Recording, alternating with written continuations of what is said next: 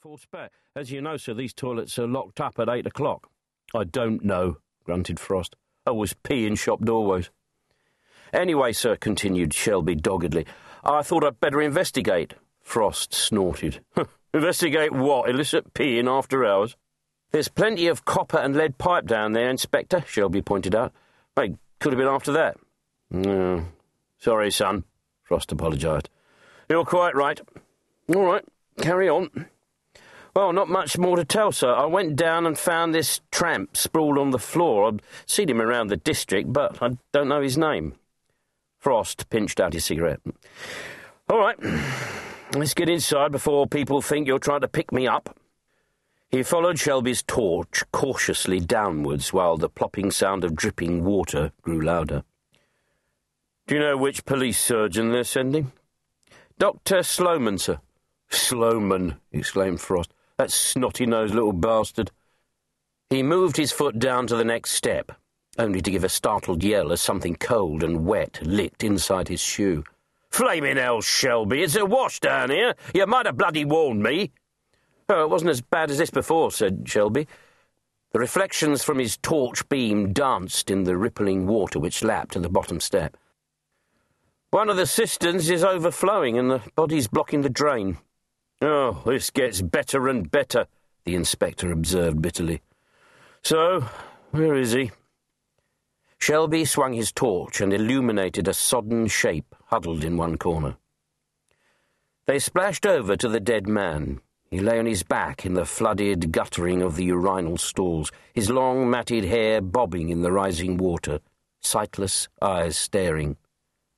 The mouth was agape, and the beard and ragged overcoat filthy with vomit that stank of cheap wine. Frost stared at the tired, worn-out face, grimed and greasy with dirt. Good God! It's Ben Cornish! You know him, sir? Shelby asked. I know him, Frost replied grimly. And so would you bloody know him, Constable, if you spent more time on your job and less on looking for crumpet. Shelby flushed. He believed his womanizing was a well-kept secret, but nothing seemed to escape the seemingly unobservant Frost. He may look like a bloody old man, but he's not much older than you. He's been living rough ever since his family chucked him out a couple of years back. He started as a wino, then progressed to heroin. Used to be a lovely kid. Cheeky little sod. Look at him now. He prodded the body with his foot. I suppose you haven't been through his pockets? Not yet, the constable admitted. He's a bit messy. Well, he's not going to get any cleaner floating in pee, is he? Is there any way to stop this damn water rising? I feel like a passenger on the Titanic. Shelby paddled over to the far end of the fetid room. I think it's this one over here, sir. Don't give me a running commentary, son. Just fix it. And see if you can't find a light switch. Shelby's torch pointed upward to a cast-iron cistern tank with water cascading over its sides. He reached up and plunged his hand inside, jiggled the ballcock, and suddenly the cistern cut off. There was a clatter of footsteps from the stairs, and a peevish voice inquired, Anyone down there? Dr. Sloman, a short, fat, self-important individual wearing a camel-haired overcoat, peered distastefully into the murk. Inspector Frost, I might have guessed. Somehow one associates you with places like this. His overcoat was unbuttoned, and beneath it Frost could see a smart evening suit. You needn't have got tarted up just to come down here, Doc. Any old suit would have done. Sloman smiled sourly. I was on my way to Inspector Harrison's retirement party. I hope this isn't going to take long. So do I, said Frost. Hold on a tick. We're trying to find the light switches.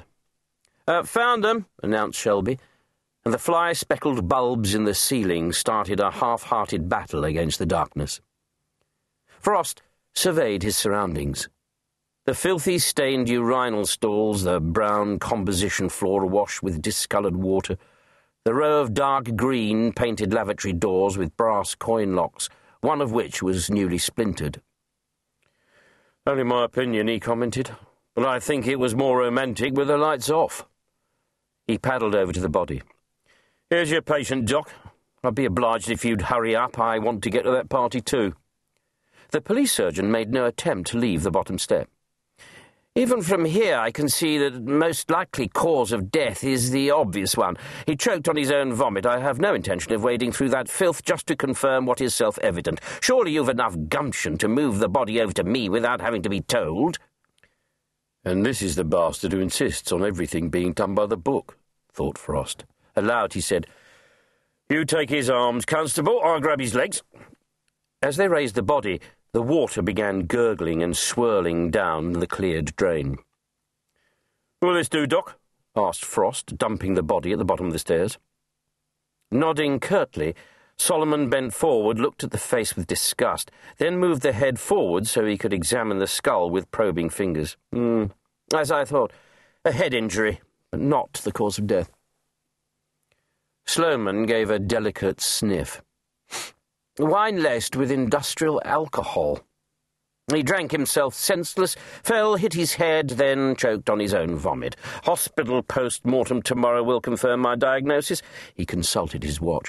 The party calls. I leave the tidying up to you. With a curt nod, he was off, up the stairs.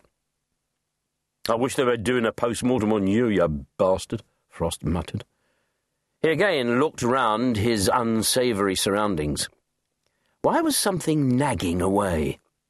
Why was that little bell in the back of his head ringing insistently, warning him something was wrong? He looked round again, slowly this time. But it was no good. Whatever it wasn't going to show itself. "Someone's going to have to break the news to his next of kin, sir," Shelby muttered. Frost sighed. Why did he always fall for the nasty jobs? "Right, Shelby, I'll do that. You wait here for the meat wagon. I don't want any late-night revellers peeing over the body." He trotted up the steps, Shelby, who wasn't going to be left alone with the body, following hard on his heels. The wind was still prowling the streets, and Frost took a deep breath. Doesn't fresh air have a funny smell? With a wave to the constable, he climbed with his squelching shoes back into his car. As he drove away, he realised he couldn't see the broken metal grille. It was down the stairs and out of sight from the road, yet Shelby said he had spotted it from his car. It vaguely worried him, but there was probably a logical explanation which could wait, whereas the party couldn't. Sergeant Bill Wells, sad-faced and balding, raised his head to the ceiling where all the noise was coming from and bared his teeth in anger. That was where he should be, up there, enjoying himself, instead of stuck down here as station sergeant, trying to run the district with just a skeleton duty force, with one dead body already and the damn phone ringing non-stop. He was relieving his myriad grievances by yelling at young police constable Collier when the lobby doors parted to admit the straight-backed figure of Police Superintendent Mullet, commander of Denton Division. The superintendent, with glossy black hair and horn-rimmed glasses, was wearing his usual party gear, a grey suit with a blue and silver tie. Wells and Collier immediately stiffened to attention but were waved at ease. The thump of the disco from above made Mullet wince, but he put a brave face on it. After all, he was one of the lads tonight, like it or not. "They seem to be enjoying themselves up there, Sergeant Wells," he shouted over the din. "Not too loud for you, is it?" "No, sir," lied Wells. "Nice to hear people enjoying themselves." Mullet nodded his approval. He leaned across the desk to tell the sergeant his great news. "The chief constable said he might look in, Sergeant. Ask one of your spare constables to keep an eye on the road outside." "I haven't got anyone spare, sir," cut in Wells. "I've got only one constable to help run the entire station," he indicated young Collier. "He'll do fine," beamed Mullet, who had no intention of getting involved in these minor staffing problems. "The instant the chief constable's car turns that corner, I want to be told. I'll be upstairs with the lads." Wells glowered after him, speeding him on his way with a blast of mental abuse. He sent Collier outside and started logging the last call in the phone register. He became aware of an irritating tap, tap,